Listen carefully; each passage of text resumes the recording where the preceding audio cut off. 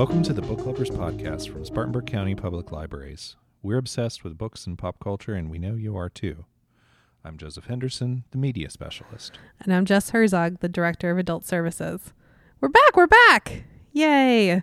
And we're talking about a book I almost couldn't read, How to Sell a Haunted House by Grady Hendrix. The Zillow meets Megan horror story of a battling brother and sister who inherit the probably haunted house of their parents after they perish in a bizarre car accident. When Pumpkin, the family's most cherished puppet... When Pumpkin, the family's most cherished puppet, makes an appearance, Sister Louise thinks it's a mistake, but Brother Mark knows it's a sign of far worse. We're talking Pumpkin, Spider, and my unfortunate childhood visit to the Ringling Museum on this episode, and we're joined by our coworker Derrick. Let's get started.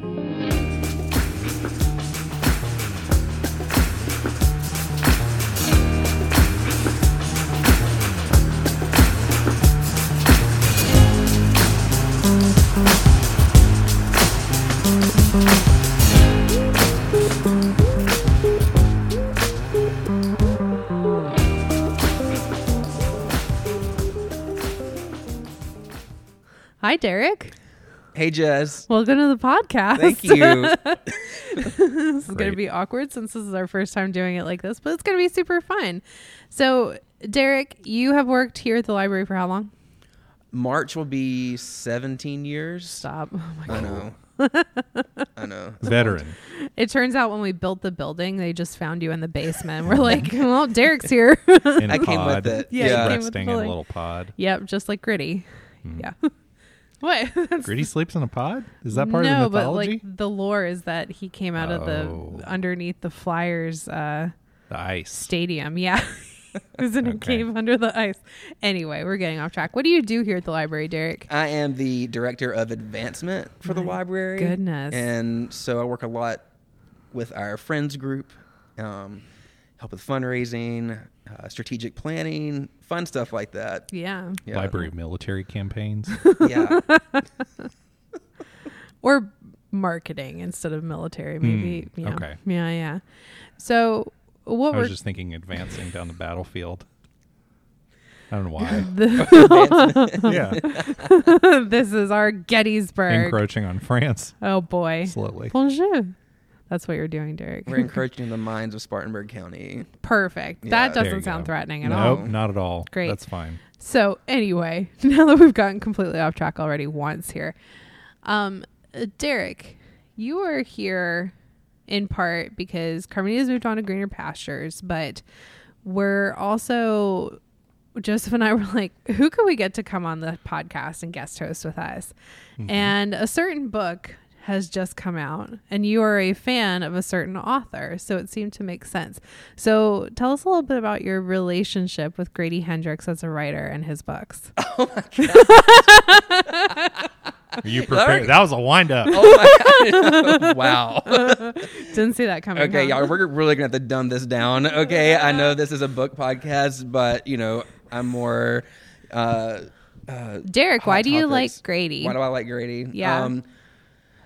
So, for those of you who don't know me or, haven't worked closely with me over the past few years, I'm a big horror fan, and it's a big part of my life. I consume all things horror, books, movies, you name it, and I've been that way ever since I was a little kid. So, Video games, right? video games too. Yeah. Yeah, I forgot about that. Yeah, video games. Those occupy a lot of my time. So, Derrick, what was your introduction to Grady Hendrix books? Okay, so if I remember this correctly, we used to do polish and a pick on our Instagram. Yes. Oh my God. I haven't painted my nails in ages either. Maybe we should bring them I back. know. It's where Jess would paint her nails a particular shade of color, and it would usually coordinate with the book that we would pick. Yeah. And one of the books that we picked was called Horror Store by Grady Hendrix. And I was like, what is this book about? And it's essentially about just a haunted IKEA. You know? There's ghost hunters that show up to this IKEA and try to capture a proof of ghosts or whatever. And I read it. It was goofy and fun. And I kind of like that. I like horror comedy stuff, especially in movies. you like to scream and laugh. Yes. I think if you Yeah. merge those two together, it's a good time. So, For sure. And I think that's what Grady Hendrix does really well in all of his books. He merges, well, at least the ones I've read, he merges horror and comedy really well. Horror Story did that, and then I started researching what other books he has. My Best Friend's Exorcism caught my attention because it was set in Charleston, and I thought that was interesting. Right. Grady Hendrix is a South Carolina native. He grew up, I think, in the Isle of Palms, Charleston area. And so at least 3 of his books are based in that area. Mm-hmm. And local interests, I grew up going to Charleston as well. And so just reading about different spots that he references in the books I thought was interesting. And plus it's horror. So I was like, well, this is a win-win. So there was that familiarity there too with it being set in South Carolina. Joseph, you've read Grady Hendrix before, right? Yeah, several of his books, and actually, the first of his that I checked out was his nonfiction book, which is called Paperbacks from Hell, mm-hmm. and it's essentially just a sort of hilariously illustrated volume about the paperback horror boom in the 70s and 80s, and when I say hilariously illustrated, I mean he reproduces all the covers. Oh, geez. in the book, and so it's sort of organized. It's kind of organized by theme or topic. So you have your monstrous dolls section. You have evil babies. It's all there. Mm-hmm. And that was sort of where I started, and I'm a little suspicious of horror comedy in general as an approach to horror, but I too checked out My Best Friend's Exorcism, and it had enough of an edge to it to keep me reading, and I really enjoyed it a lot. Why are you suspicious of it? I just don't think it's usually done very well. And sometimes, I don't know. I have a hard time with comedy in general. No kidding. Sometimes comedy is just... comedy materials are not funny to me. They're just annoying. Yeah, I think that's always a danger with comedy because... is the issue. Yeah, well, and humor, especially when it's written... You lose so much in terms of tone, right? And it's not the same with something like romance or historical fiction or whatever. When we look at it as a genre of reading, it has to hit just right, or else it falls completely flat. Yeah. And we all have different senses of humor, of course. So if the humor doesn't sit exactly right, that you can read it off the page, infer the tone, and it's funny to you, it destroys the book. One thing I'll say, too, about my experience reading My Best Friend's Exorcism, and maybe one of the reasons why it worked for me, is because I listened to it on audiobook. And the reader was really good. Which brings it all back, yeah. Yeah. And then when we get to, I don't know, about 3/4 of the way through, and everything is going crazy, and, the demonic possession is real, and all this stuff, we've got different voices happening.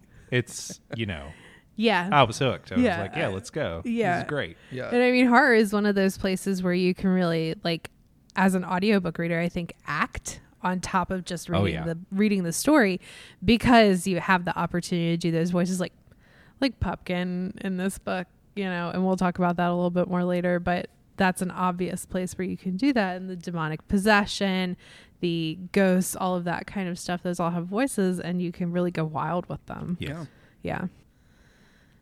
In terms of Reader's Advisory, I feel like horror and comedy, I mean, I don't feel like it. I know that they are part of this same reading group of accessing your emotions in a safe space. Joseph, what do you think about that? Well, I mean, I think that one of the trademarks of the horror genre, whether we're talking about video games or whether we're talking about movies or books, is we're dealing with a genre that traffics in tension, really high tension situations and storylines where we don't know what's going to happen next, and the suspension of that development of the plot is where a lot of that emotional pull comes from. It's where a lot of the fear comes from. But one of the ways that you can break that tension up is by throwing in jokes and adding in, moments of laughter to kind of release some of the high tension and divert some of those strong feelings in another direction. So it makes sense that they would link up together, and that writers like Grady Hendrix would weave them together in the particular way that they do. For sure. And I think that too, being able to really balance them is a good way to get people who don't normally read horror to kind of like dip their toe in. Because for me, that was kind of how Stephen Graham Jones got me last year or a couple of years ago, was because I knew that his stuff was funny. Right. And that made it feel a little bit safer for me, as opposed to just being dire all the time, which is what I feel like in my head is what Stephen King is. And I'm not going to personally jump right to Stephen King, like Misery. I'm not going to jump straight to that, but I can ease in with something that's a little bit more lighthearted in a way. Yeah. Does that make sense? Yeah. There's not a ton of comedy in the Stephen King I've read. It's pretty bleak. Yeah. Usually. It seems like it's quite intensive. Yeah. Or it's the roller coaster ride, right? You're sort of tracking on the lower level at a certain point, and then various things occur in the plot, and you're just clicking up, and then it's a question of when the drops are going to happen. Yeah. Right. And then I vomit. Yeah. Is this something you would recommend? The book we're discussing today, would you recommend to someone who say they came up to the desk and were like, I haven't really read horror before, but I kind of want to start. Is this something you would recommend to them? I think this is in that area, definitely. Yeah. I think Grady is a really accessible author, especially if this is the voice that he has in his other books. What threw me about this book, of course, which both of you know, is the puppet aspect and the doll aspect. And so I would want to make sure that the patron was comfortable with that before giving them the book, for sure. Well, the title's definitely a little misleading. It is. It sounds like it's Zillow with ghosts. Yeah. Right. And I've seen a lot of people on the internet talk about the same thing when they had just finished it. A lot of people are finishing it now because it came out, last week? About 2 weeks ago. 2 weeks ago? Yeah. Yeah, so that makes sense when people will be posting about it now. But a lot of them say the same thing. The title is so misleading. Yeah.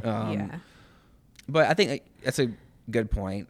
It's a good intro to horror. And what I like, too, about Grady Hendrix, especially for people who are even just, like, reluctant readers in general, it's so fast-paced. Yes. He drops you right absolutely. into the universe, and it takes off like a bullet.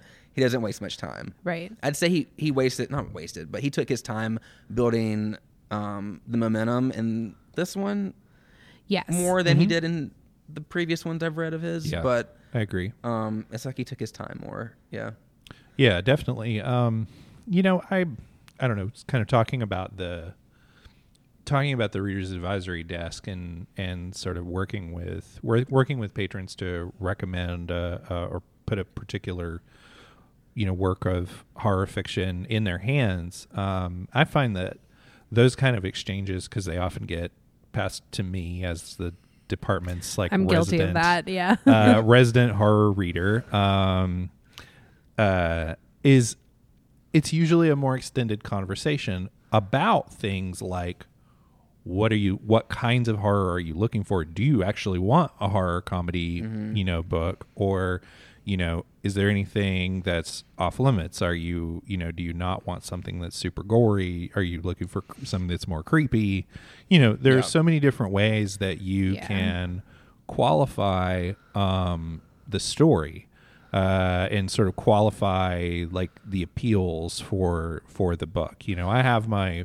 I have a handful of writers that I always recommend. Grady Hendrix is one of them. But I always like to get a sense of what people are looking for first too, because they may be tired of a certain trope, or they may be extremely creeped out by one thing, but then they're really into other stuff, like no creepy puppets, but I'm not afraid of vampires or demons, something like that. That makes sense. Yeah. Bring it all. I'm not scared of anything.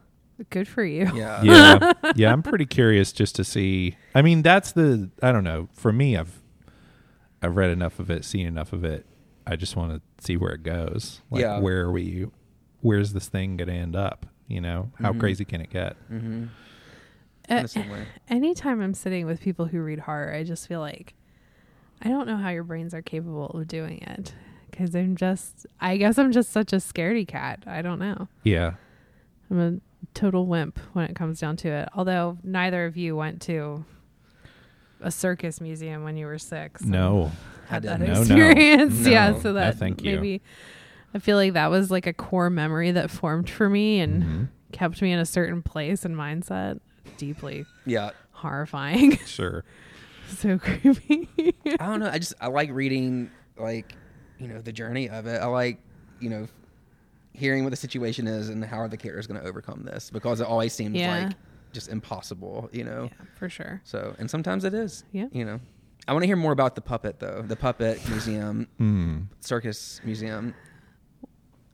Well, I feel like it starts with.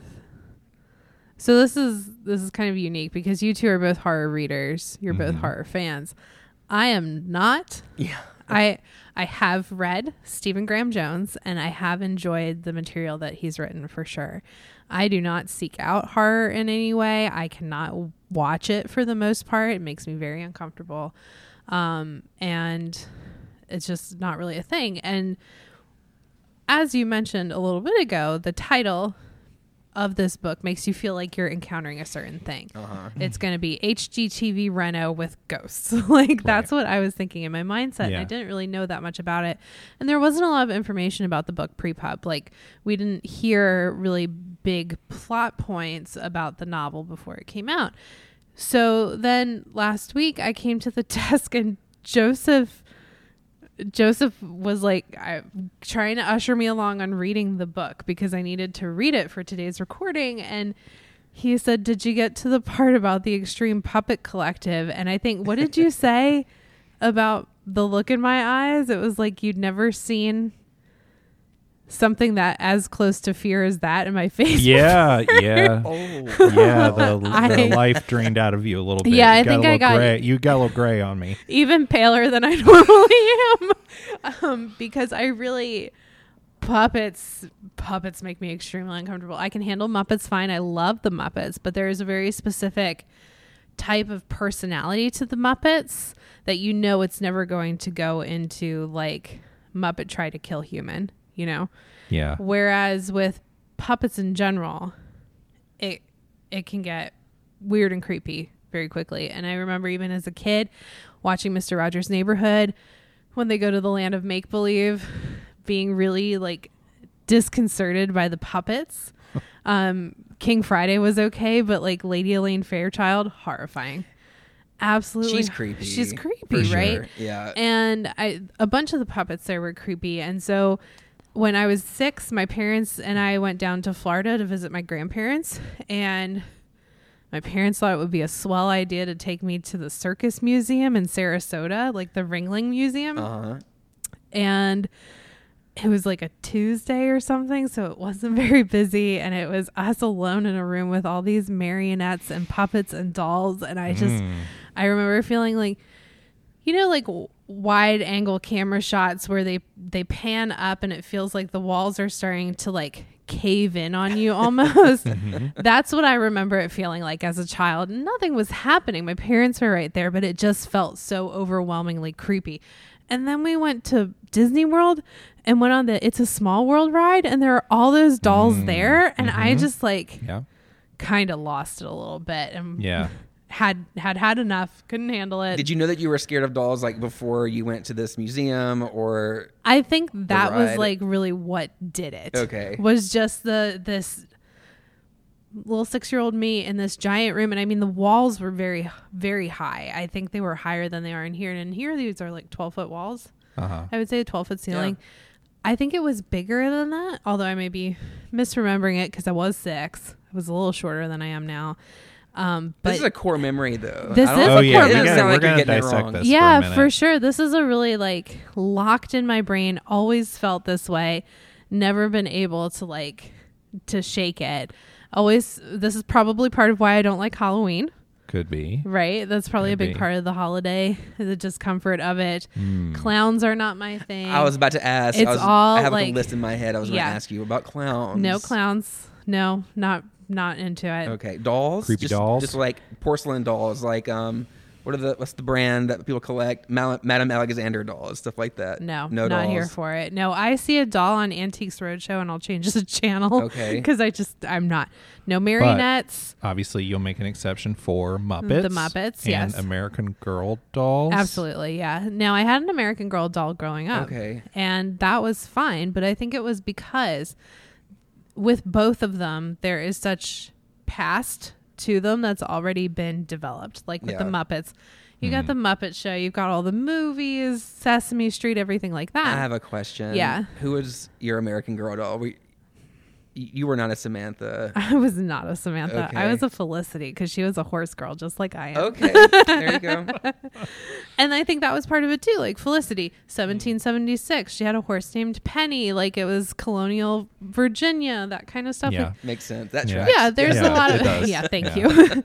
But there's a lot of that lore there for those Yeah. those creatures and those characters. Whereas when you have a marionette that's just hanging from the ceiling, or like what Mark was working on with the Extreme Puppet Collective in the book, when there is no backstory to really anchor those characters, that is, to me, in my head, where they can go very easily awry because there's nothing that kind of locks them in place in terms of storytelling. Yeah. Pupkin is a great example. So it lets your mind fill in the gaps, and your mind It goes does. dark. It Dark. sounds like. Yes, absolutely. Yeah. Well, and I was going to ask, if The moment when they're in the bathroom and all the puppets come in and start to attack Mark as she's jumping out the window, it's like, See, to me, that was hysterical. Like Yeah, I thought seeing that that in was my really head, funny. like I could see that playing out on like a screen and Yeah. making me laugh. I did. I Yeah. will say I did start to envision some of the puppets as like stuffed animals, and then it got yeah. funny Yeah. because it was Yeah. like, oh, like these little like 8-inch tall things. I would give you scattered clowns around. when I was little. Clowns were creepy. Clowns are creepy, dude. And I don't know if it was because I saw the movie It, like at a young age, Oh, or if it was before. There's a core memory for you. Yeah, but I don't know. I just always clowns always were threatening to me. Yeah. They're creepy. Well, and I don't know. I mean, I think if we dig into it a little bit, there's a clear distinction between like the Muppets, where you've got like the articulated mouth and I'm like about to the be sort of psychoanalyzed here. and like the they look soft. Yes, Like they look soft, they look welcoming, they look like toys Yeah. that have kind of come to life or whatever. for sure. But then when we're talking about marionettes, when we're talking about what's her name, Lady Elaine, Lady Elaine Right. Fairchild. um, Even the scene in Chicago, the movie Chicago, with Richard Gere and Renee Zellweger's on her lap, and it's part of the courtroom scene, and he plays her as a marionette. right. Disturbed me. Like that made me very uncomfortable. Well, Yeah. I was just gonna say is something about. I feel like there's something about that like flat, like the lifeless face that then somehow comes to life. There's something about that that's creepy and just it's unnatural. It's uncanny. It's whatever. Yeah. Right. But then the marionette aspect of, I don't know.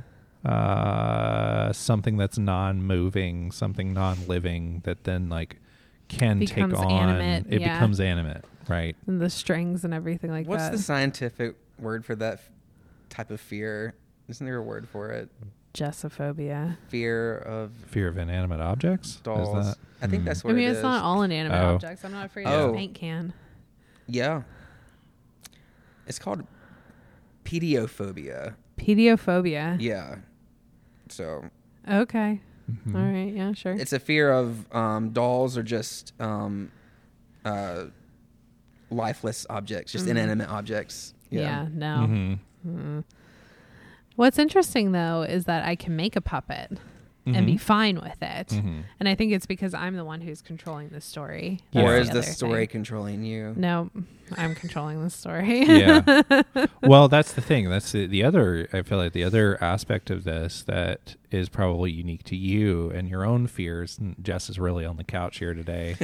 No kidding. Is it's about rules, right? Who's making the rules? Who's determining what's animating the thing? Absolutely. Right? With the Muppets, like you said, you have lore, you have history, you have shows, you have context.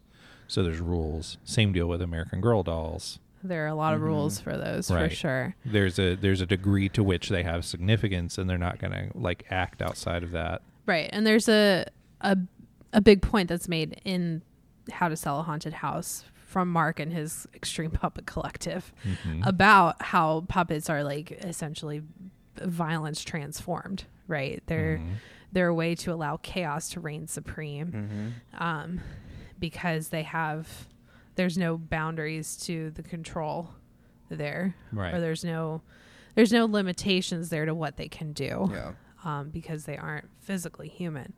But what we see with Pupkin is that that's not quite true, right? Okay, so Joseph, you brought up the rules, right? Yeah. And when it comes to horror fiction or just horror movies in general, and I've always been like this, but I like to understand the rules of the universe, right? Sure. In which I'm either reading about or watching. How does it all work? For instance, like vampires, vampires can't come out in the sun. Vampires can't come into your house unless you invite them in. There's all these different rules. They don't like garlic. They don't like garlic. It depends on which What movie do you you're do watching. if you have an Italian vampire? Oh, are they Italian? I guess they're from like Transylvania, huh? yeah. All right, That'd be sad for them. bummer. Yeah. Anyway. But anyways, yeah. So I like to understand the rules. For me, I think the rules of How to Sell a Haunted House, some of the stuff works, some of it doesn't. Right. So you've got Pupkin, the evil, demonic, possessed puppet that will take control of you if you put him on your hand, right? And he takes over your mind. He controls every aspect of you. He controls your speech, whatever you say. I can accept that. That's fine. There's a later point in the book where Louise and Mark think that they have, destroyed Pumpkin. Sorry, I want to throw an M in there when I say That's it. fair because I mean generally we say the word pumpkin a lot more Yeah. than we do pupkin. Yeah, Pupkin. She goes back home to San Francisco, and to find that her daughter has Pupkin on her hand. She made it with her grandmother. I was a very minimal moment there where I was like, did Pupkin fly? Yeah. What? Okay. I had to suspend my disbelief there for a second. I'm like, Yeah. okay, how does that work into the rules of how this is all working out, Right. But it was fine. Did that happen before or after Spider came in? Do y'all remember? After. That can't happen first after appears. Spider. Okay, so before that, there's another character we're introduced to named Spider, which is an imaginary six-legged blue dog, which was Mark's imaginary best friend when he was a child, that the family all kind of like pretended was there too. Yes, like the mom would open the door for Spider to get out of the car, and they would buy dog food and that kind of stuff for it. Like a little extreme on it. A little extreme. Yeah. So there's a point in the book when Louise and Mark are suddenly attacked by Spider. Yeah. Like Spider has manifested into reality and is now attacking Louise at the bidding of Pupkin. Right. That didn't work for me. And I'm trying to figure out why. It's just because I was before, Pupkin's actually made of, cloth. He's made of materials, tangible stuff. Right. That makes sense. He possesses you when you get put on it. You put him on in your hand. Spider is just an imaginary made up friend, but all of a sudden Pumpkin has the powers, the magic just to create him out of thin air. How does that work? I tell you what, it doesn't work. It doesn't work for me. Right. I think it's fair, especially when we're talking about any type of speculative fiction. So horror, sci-fi, fantasy, superheroes, stuff that isn't like really, really real in our real world, not existing right meow. could happen. We're speculating on it, that kind of thing. I think it's really fair to say that if we're speculating on it, the rules have to work. You know, it's kind of like walking into Harry Potter and saying, well, everyone else uses a wand, but Sabrina the Teenage Witch shows up and starts casting verbal spells without a wand. Yeah. Suddenly it's like, what are the laws of magic here? Right. And it's kind of, it's the same for horror. Like the magic that exists to make these things real, the through line has to be there, and the rules have to exist, and they have to be straightforward enough that your readers can understand and follow, because otherwise it takes you out of the story like it did for you. Yeah. Yeah. It has to make sense. Like, Right. Nightmare on Elm Street. How does Freddy get you, Joseph? I know you've seen Nightmare on Elm Street. Yeah, it's like whenever you fall asleep. Whenever you right? fall asleep. Yeah. So just don't fall asleep, Yeah. and Freddy can't get you. Yeah. Right? How to stay, like, how do you keep Pupkin from possessing you? You don't put him on your hand. Right. So Yeah. he can maybe still be a threat in other ways, but that's like the main threat is you don't want him on your hand. Right. But and all of a sudden there's something else to worry about. And He there's can- no way to stop it from happening. It's just Yeah. like Pupkin says whenever Spider comes, and then Spider just comes. Yeah. Yeah. Or you're bit by a werewolf. You know what's going to happen every time there's a full moon. Yes. Right. That yeah. kind of stuff. So It gets infected. I mean, there's that it what- gets infected and you get rabies and you get some shots. I guess that's the non-speculative version yeah. of it. Well, I was gonna say, I mean, I think there's a couple of directions to go with this. I think that, you know, in terms of what draws those two elements of the story, both Pupkin and Spider together, is, I guess, something that makes a certain amount of thematic sense, where that it's clear that one of the things that this book is about, or is using horror to explore, is the way that sort of shared beliefs amongst a group of people can kind of create another framework for reality. It's something that they can kind of agree upon. The family allows Mark to have his imaginary friend, and they indulge him in that idea, and the children indulge their mother in using Pupkin to talk to them. It's like you put another coin into the bank of the energy Sure. of the imaginary thing, and the more money that's in the bank, the more real it can become. Yeah. And so I think that's one of the things that's one of the things that threads those together. But what that then suggests is that the book itself kind of has or is attempting to have a kind of narrative logic that doesn't exactly fit with a lot of other horror stuff that we might have encountered otherwise. Yeah. Right. Yeah. But then, you know, that this talk about rules has me thinking, you know, in some ways that's an undercurrent, as we've kind of already been saying, that's an undercurrent of a lot of horror fiction in general, not just that different threats, whether we're talking vampires or demons or werewolves or whatever, that they abide by a certain sense of rules, but actually that, like, some of the reasons why protagonists in horror narratives get themselves into a lot of trouble is because they violate the rules in some way. Yeah. Right? Well, I was going to say because they're stupid. Well, yeah. Yeah. A lot of characters in horror are stupid. Yeah. Yes. Don't go into that room. Yes. It looks Don't all say I'll right. be right back. Don't If you're- never split the party. Don't go in the basement. No, don't drink. Don't have sex. Don't do anything. do anything. Just stay home, knit, read books. Don't bury your youngest son in the backyard. That's a good one. You know. Good Yeah. move. Good move. Ugh.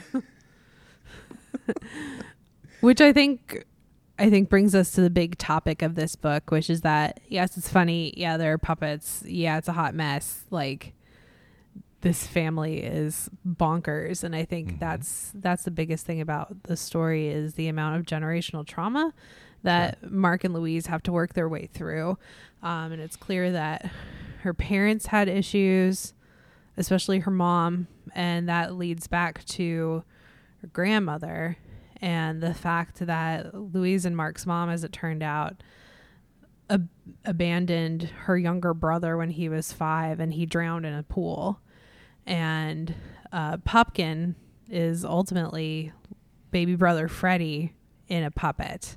Mm-hmm. And they have to reckon with the fact that Freddie is not at rest. Nancy, his older sister, was always going to be around, and then Nancy wasn't around after the parents die in a car accident, and no one is there to take care of Pupkin, and Pupkin is a 5-year-old boy and does not expect that that's going to be a thing that happens to him. And Louise and Mark have to unravel this enormous knot of family secrets in order to figure out what's going on. What do you think about the way that Grady Hendrix addresses generational trauma? Do you feel like it makes it more accessible through horror? Do you feel like this was the right place to talk about something like that? I think so. Yeah. Yeah, I like the way that he does it. Yeah.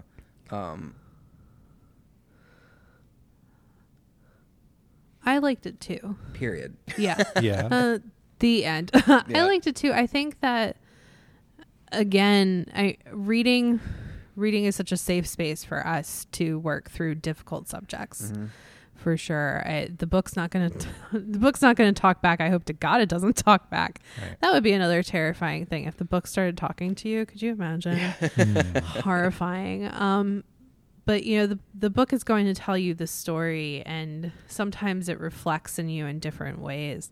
And generational trauma is something that really, as a society, we haven't talked about very much, but it's something that goes back and goes back and goes back. And it's most evident in families that have traveled through slavery and have lived in America since their great, great, great ancestors were slaves. And we're starting to see it now as conversation with Vietnam. We read a graphic memoir called The Best We Could Do. That was a great generational trauma family leaving Vietnam story. Mm-hmm. But to see it addressed through both a comic and scary way opens it up to really, like, you're already laughing, you're already terrified, and then it cracks open the ability to, I think, address other emotions at the same time because you're already in an emotional place. And I really liked that balance that he struck. Yeah, and I think it's something that a lot of people can relate to as well. Yeah. I mean, everyone's got something, Every family's got Every family's got something. Mm-hmm. And even if it's not got some dolls in necessarily, the attic. Some horrific trauma you experience, I mean, it can be as simple as, like, just the way your family communicates with each other, just the way y'all talk to each other. Or don't talk. And that shapes, like, how you perceive your own family and just kind of how the world works and how you talk to other people.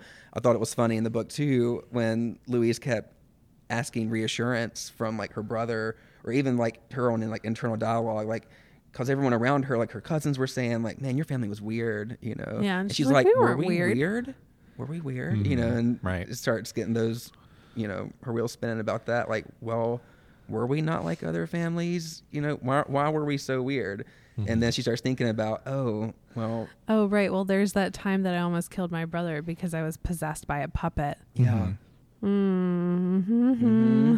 Pumpkin, why? Yeah. I think related to this and related to, I don't know, sort of the rules of the novel and the way that thematic interest in kind of investing in some kind of shared belief makes that thing more tangible in some way, whether we're talking Pupkin or whether we're talking Spider. I think another facet of that in this book is, sort of the role of family secrets. For sure. Mm-hmm. And what's being concealed, and then how the things that are concealed come back to haunt you, sure, but then also kind of reform and reshape the reality around you. There's just so much that isn't talked about and so much that becomes euphemism and other things like that. I mean, again, that's another piece, like you're saying, Derrick, that's another piece of this novel that's incredibly familiar to anyone that has tried to sort through things with their family and their family's history. Yeah. Oh, yeah. My family growing up, we were let's sweep it under the rug and just not talk about that. Yeah. Family, And And I don't know if that's a Southern thing or if it's something that, people all across the world can relate to. No, I think I feel like it's a generational thing. Yeah. Louise and Mark's parents are roughly the same age that my parents are. And Same, my parents, and I think yours were around the same age. Did they say And the ages of the parents, like 70s? Is that about right? Yeah, somewhere in there.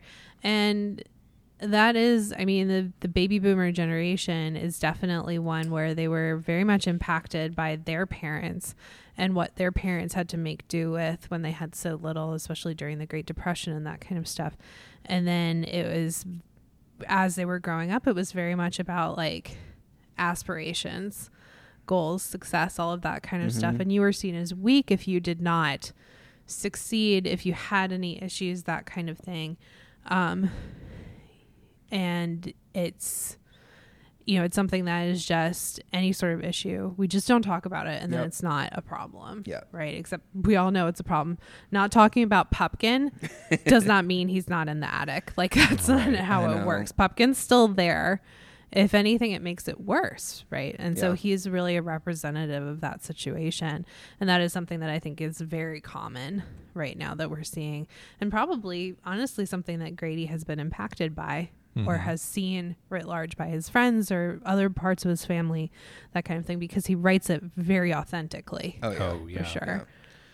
Yeah, I think, one of the things that's really striking about this book, certainly the opening of the book, is the way that Grady writes about Louise's experience in the now like empty house of her parents, and having to sort of deal with that, having to sort through those things, and I don't know, it's just clear to me that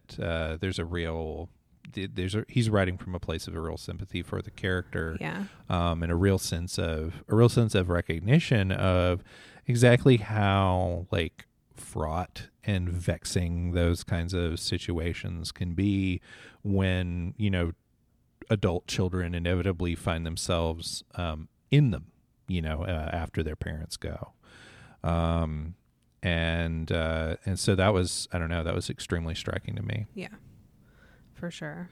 Like, I think there was a point about like laundry never being washed again, or like a half full basket. Sure. And her dad's like one sock, but then it turns out to be a squirrel. Yes. A dead squirrel. The squirrel nativity. Yeah, we forgot about the squirrel nativity scene. Yeah. That's another one that's kind of like, what? How because it's work? A dead animal that has returned. Yeah. They are risen, I guess. So that's kind of curious. So let's explain the squirrel nativity for those who haven't read the book yet, because that's imagine people hearing what squirrel nativity. Even for those who have read the book, the squirrel nativity is one of the most bizarre, wacky things I've ever encountered in a book before, and it's a nativity scene that Louise and Mark's mom has made out of taxidermied squirrels because she learns to do taxidermy. And that's like her final project for her class. It's good to have a craft. It's good to have a hobby. Every man needs a hobby, just as is said in Psycho, right before she's killed. And no one wants it, so it lives like on top of a shelf in their living room forever and ever, and then it starts rotting eventually. Rotting, but at some point Louise is attacked by the reanimated squirrels. And she gets like bitten by one, and one is trying to get under the door, and she smashes its head with like some sort of badminton racket or something. And it's just the most bizarre thing. And at one point the other like wild magical thing that happens at one point, Mark and Louise go back to the house for the final showdown with Pupkin, and every single doll, including the squirrel nativity, has returned to its rightful place in the household. And there is something immensely disturbing about that. I mean, of course I was going to find it disturbing anyway.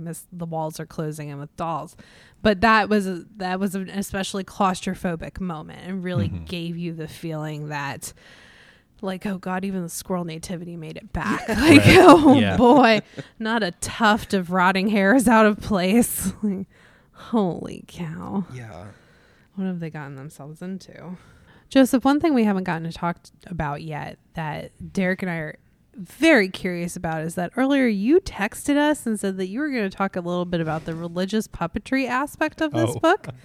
And we would love to hear more about that. Okay. Well, so the angle that I was going to take with it, or the thing that I was going to suggest is kind of going into the I guess the sort of psychology of horror, or thinking about horror texts as a way of considering other cultural concerns from a different angle, let's say.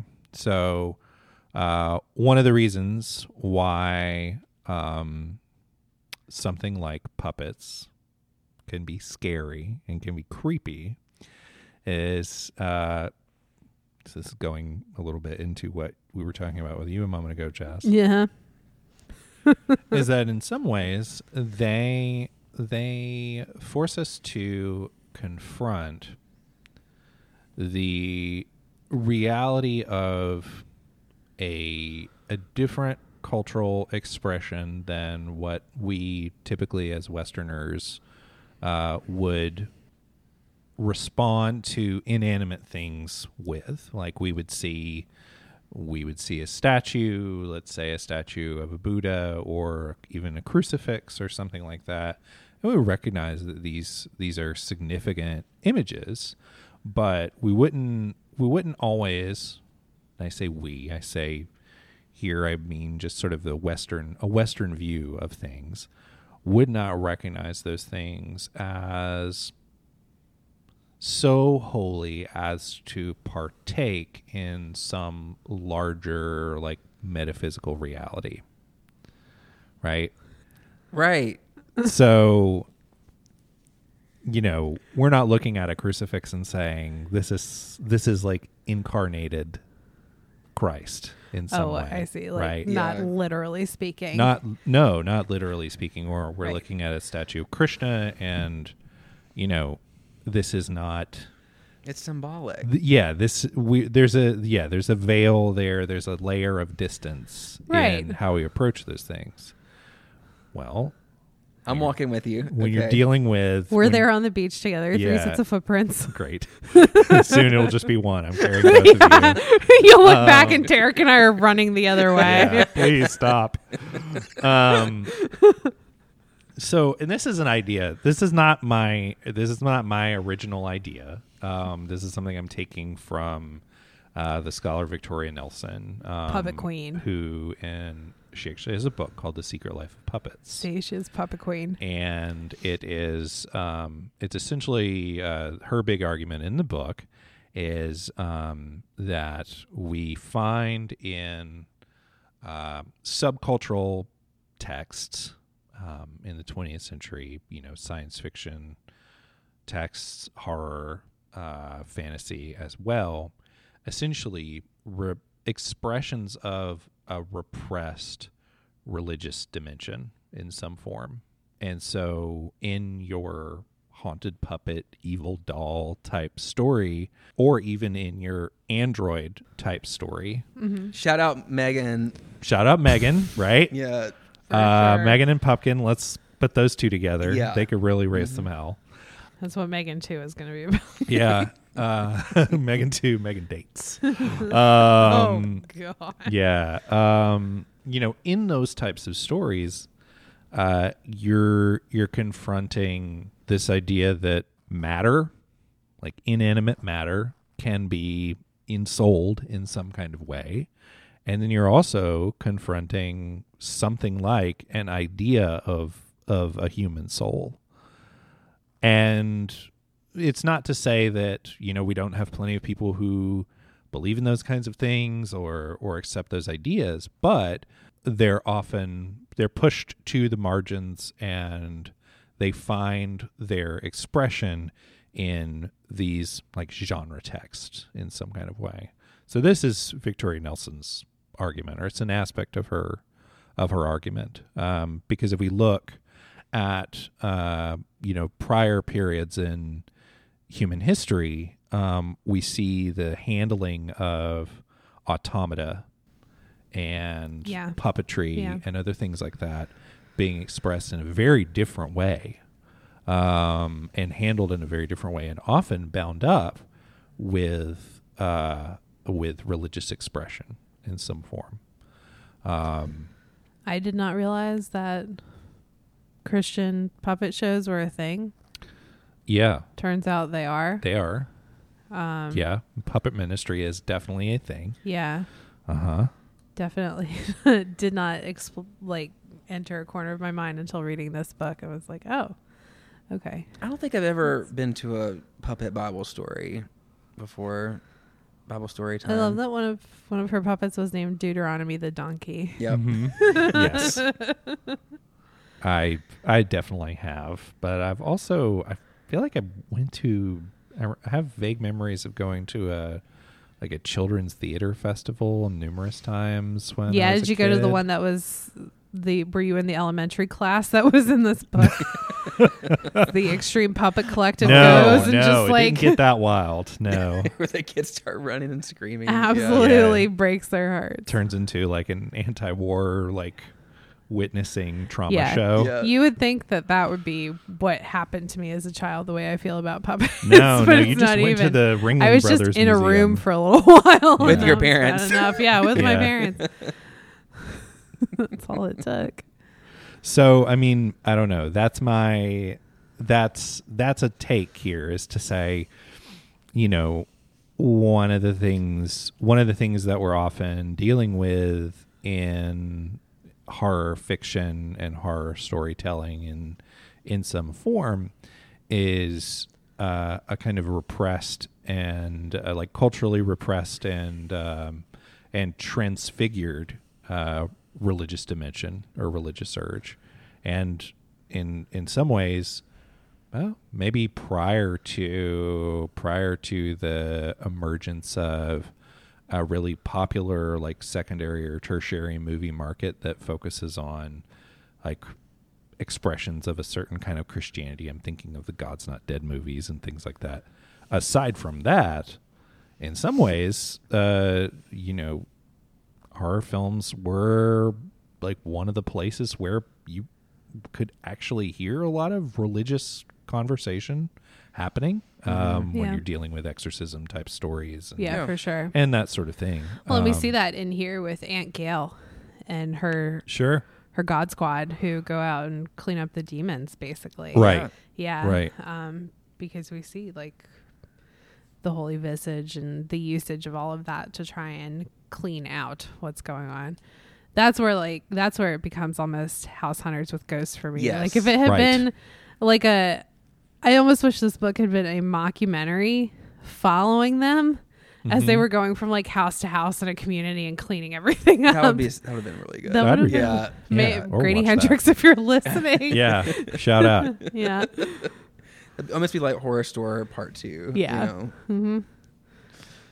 Yeah, so I don't know if that any of that tracks or makes sense, but that's it's a correlation. It's a way in, right? And I think it's interesting to think about from a perspective of this book just didn't bloop out of nowhere, and these ideas didn't just come out of nowhere. There's a rich backstory to them, and a concept that Grady Hendrix is playing with that goes much deeper than just you can read it on the surface level, but you could also go and dig a lot deeper into so many of these topics that he's highlighting. And I think that's where the book really becomes a success, is because it has such depth that can be explored within it. Definitely. And I think, again, it's a book that if you're thinking about the way that Grady Hendrix handles this interweaving of family trauma and hauntings and I don't know, sort of the question of humanity stifled at a young age and other things like that. I mean, you could place it alongside a film like The Babadook that does sort of similar things with haunting and grief and even a sort of like childhood framing, childhood narrative story. But I think you could also place it alongside, science fiction narratives about artificial intelligence, right? You could put it up there with After Yang or with Claire and the Sun or other, other titles like that where you're dealing with, a younger character that is a robot or artificial intelligence or something, and sort of learning to be human in the world, learning to navigate the world. There's a shared sense of concerns there. All right, now it's time for the Reader's Advisory Corner. It's back. Here we are. It's time to discuss what we think that you should read, watch, or play next if you enjoyed How to Sell a Haunted House. Joseph, what do you have? Okay, so these are going to be recommendations that are explicitly not for Jess at all. Okay. Which means that if you like the idea of haunted marionettes and haunted dolls and that sort of thing, and you want to go even deeper and really explore that in a way that is troubling, then you should check out these two items that I'm going to recommend. The first one is it's actually a collection of two like anthologies of short stories by this writer, Thomas Ligotti. He's a horror writer, and the two books are called Songs of a Dead Dreamer and Grimscribe. And Ligotti is actually really interested in the idea of the puppet and the marionette from a somewhat similar philosophical perspective to the one that I was just walking out a minute ago, except for him, the puppet and the marionette is horrifying. That's animated, that comes to life, is horrifying to the human because we ourselves, he would say, we're confronted with the idea that maybe that's merely all that we are. Oh yeah. So, but Thomas Ligotti is a really stylish experimental horror writer, and I always recommend him to people that are looking past the entry level work and want to go a little deeper. He's very influential and a real master of the horror short story. And then the other title that I want to recommend is actually a collection of short films by the Quay brothers. It's called Phantom Museums. And for all of you late 90s, early 2000s metalheads out there, you might be familiar with a style of stop motion animation that was heavily influenced by the Quay brothers, and that would be in the music videos of the band Tool. If you ever saw any of those music videos, then you would recognize the way that the Quay brothers work to create some sort of unholy hybrid between broken dolls and little mechanical insects that kind of move around and just creep you out and create nightmares for you. But sounds great. we own that in our collection as well. They're very interesting, and they actually draw on a lot of like Eastern European sort of speculative fiction traditions, work by Kafka, work by Bruno Schultz, and others. So those are my two. Derrick, what do you have? Oh. Hi, Derrick. Hi, Derrick. So I have one book and a couple movies that I could suggest. Let's do it. Okay. Solid. Yeah. Should I start with I'll start with the movies first. Okay. Yeah. We definitely have one of these in our collection. The other one you could watch on Tubi. Okay. Shout out Tubi. Shouts to Tubi. We love Tubi. So if you're into doll horror, puppet horror, stuff like that, I would recommend the 1987 movie Dolls, directed by Stuart Gordon, who is also the director of Reanimator and From Beyond. Nice. It's on Tubi. The title pretty much gives it away what it's about. Dolls. You know? Yeah. Cool. Another one, obviously Annabelle, which we have in our collection. And the book I would recommend is one of my childhood favorites. Oh. It's Night of the Living Dummy by R.L. Stein. I'm surprised it wasn't the